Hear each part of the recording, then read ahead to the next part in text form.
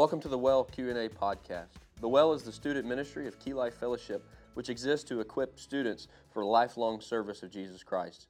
Each week, through a QR code given to them at youth, students of the Well anonymously send in various questions they have regarding the lesson, or even about various biblical topics. We pray that we may also be a blessing to your Christian walk, as together we find all the answers that we need in the Word of God. Everybody loves music. And if you don't like music, you either don't fit in the category of everybody, or you just haven't found any music that you like. Trust me, you will. And so naturally, we want to sing good songs. Nobody wants to listen to bad music, right? As Christians, it goes deeper than this. We don't want to just sing good songs in our worship. We don't want to sing good songs about Christ, whether in the church or whether in just for our own enjoyment. We want to know, man, what should I be listening to? What qualifies Christian worship music? What's good? What's bad? You guys ask what specifically. And this is going to get maybe even controversial, and I'm okay with that. You guys need to know. Obviously, you want to know. But you ask, is there anything wrong with some modern worship music like Maverick City, Bethel, Hillsong, and Elevation? Is there anything wrong with these guys? And if there is, what's going on here? And so I will tell you this, that just off the bat, the Christian music industry is just that. It is designed to sell. It's an industry. It is a money-making thing. And they may say it's for... And I don't know any of these people's hearts. I'm not even playing judge there. But it is designed to capture you and to sell music and to sell out concerts and all of that. We notice something. Turn on KSBJ. Turn on what's the Air One. Just if you're an Apple Music guy, but if you're a Spotify person, you need help. But real Christians listen to Apple Music. I hope you sense the sarcasm there. But just go to the top Christian hits or top praise and worship hits in Apple Music or Spotify if you've stooped that low. And you will notice that all these songs sound the same. You will also notice that most of these songs are sung by the same people almost.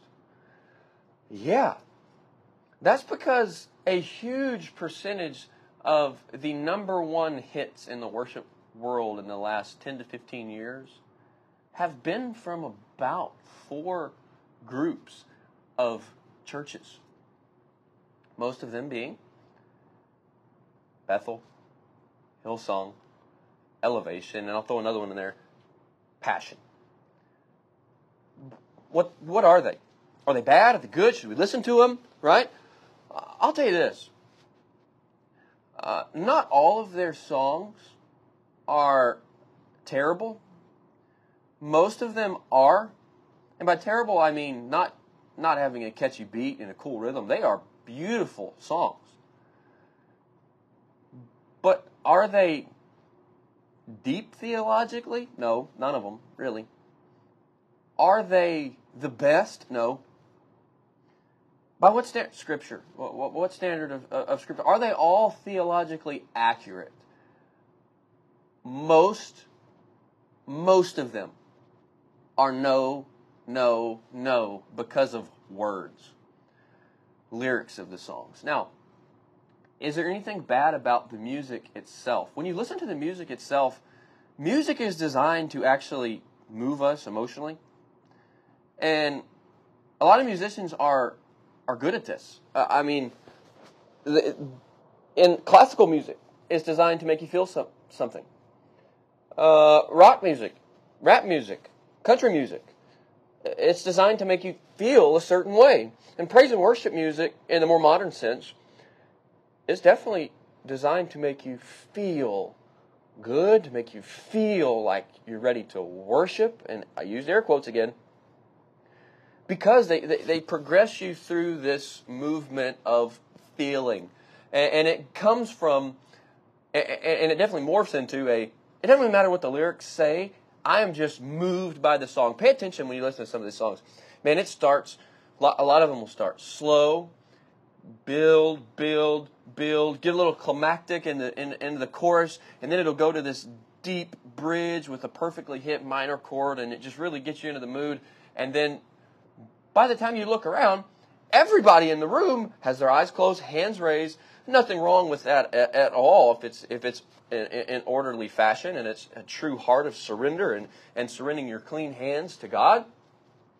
But you look around and you're like, man, everybody's feeling something, and you really start looking at the lyrics up on the screen, and you say, man, I don't know that he actually said anything there. And you say, well, I don't know, what about it? Theology? What's the big deal? We're just singing music. I don't pay a bunch of attention to theology. But yes, you do. If you don't even know it, you're absorbing the theology and the lyrics. You're actually accepting this as true. I'll prove this to you. How many times do you leave church singing a song versus quoting a scripture? We just retain, as humans, words. We retain words set in song. And so what these people will do, if you're not careful, not just these people, but anybody else who sings questionable or bad doctrine, untruths about God, or not all the way truths, you're going to have a bad understanding and a wrong understanding of Christ, and potentially you're going to have a very shallow understanding of Christ and His gospel. Hillsong, they've been in a lot of scandals lately, a lot of documentaries, even from the world's perspective, that they're just immoral. Not everybody in those churches are like this, don't get me wrong here, but their founding pastor, who has since resigned, a whole other ordeal, he said this, verbatim, I'm quoting him, that Jesus did not perform miracles as God. If he performed miracles because he was God, then they would be unattainable for us. So he just denied Jesus being God. That's problematic. He's also, and they are also, a proponent of the prosperity gospel. Meaning that God wants you to be rich and blessed and have money, and you just need more money. Have faith in God, trust God. He's going to bless you. You listen to that stuff, and that's pretty much all they speak out. Hillsong is a heretical, dangerous church, dangerous group as well. They're not just one church; they're a global group of churches. They are everywhere. Not only are they everywhere, but they have influenced everywhere. You see around the world today in the church world, everybody's in the skinny jeans and the cool hair and the lights and all that stuff. That comes from Hillsong. So now we see this next group, Bethel. Man, dude, they're probably the worst of all of them.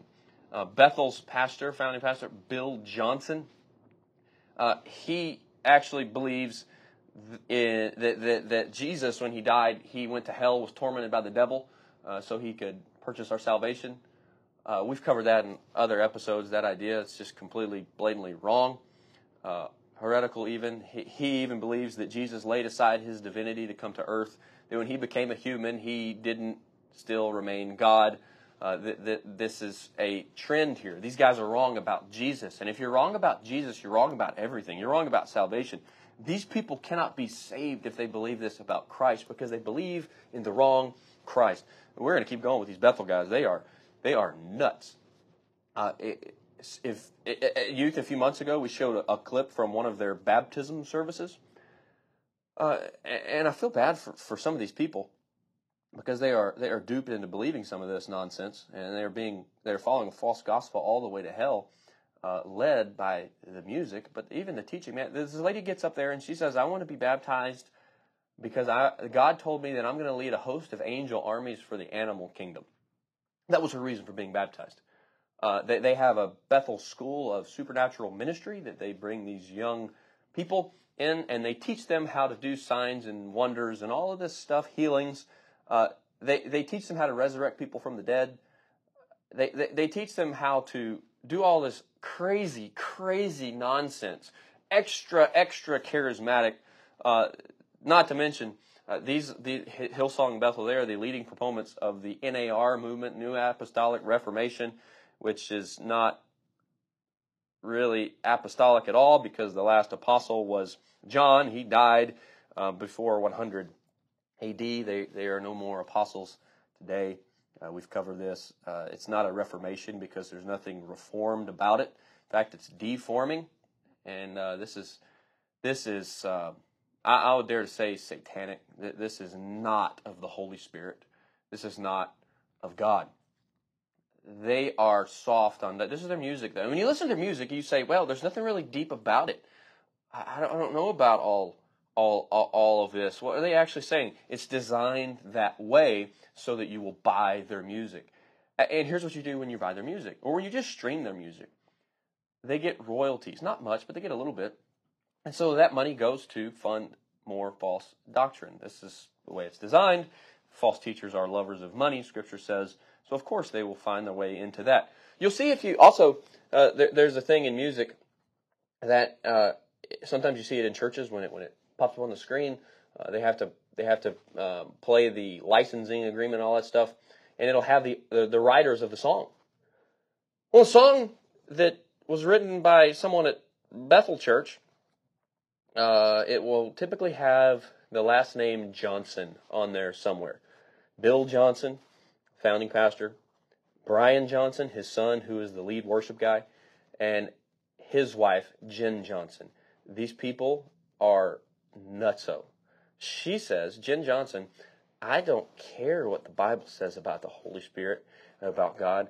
I know what He's told me in my own private time with Him. That's dangerous at best. Very questionable, to say the least. We have just started. We could go on and on. Oh, Elevation, another one. Stephen Furtick, their founding pastor, another guy who's heavily involved in writing their music, has a lot of say in what they say, what they speak, what they write, what they sing about. He teaches a heresy known as modalism. It's a Trinitarian heresy that believes that Jesus, when He went back to heaven, He told His disciples that I'm not leaving you guys, I'm just changing forms. And so he believes that the Father is a form of God, and then when Jesus came to this earth, He was the form of the Son, and then now He's the form of the Holy Spirit, and when He returns, He's going to change again, and so He changes and operates in different modes. That's where you get modalism. If you have that, you have a huge issue in salvation. You have a huge issue in everything. You don't have a Trinity. You don't have a true gospel. You don't have a true salvation. You have a lot of stuff going wrong for you. So you ask, is anything wrong with this modern worship music? I'll tell you, there's a lot of stuff wrong with the guys pumping it out. Even if they say something that's accurate, I would be very, very cautious. But at the same time, man, if they say something that's true about our Lord, yeah, we can rejoice that, hey, they got it right. But, man, I in good conscience, cannot, when you ask me, hey, what's a good worship set? What's some good music I can listen to? I, in good conscience, can't send you to these guys. And that's because of their false theology, their bad doctrine, bad teaching that is corrupting people. And I don't want you guys to be corrupted because I care about your souls so much that I want the pure doctrine of God's Word to be taught to you rightly. And you have to know the truth. And as Jesus says, that the truth may set you free. All kind of questions are going to come from this, and they're good. They're good, thoughtful things. If you have any more questions, send them in. Call me, text me. I don't care. We'll talk all day. We'll debate. It doesn't matter. I'm all for it. And also, man, if you're like, man, I want to do some good, solid, sound, biblical, God-glorifying music that I can listen to that is actually good musically, right? I can help you as well. People are writing good music all the time. If you want to know that, man, let me know. We'll put something together for you, and we will learn together, keep learning together, and keep worshiping our King, just as he calls us to do in spirit and in truth.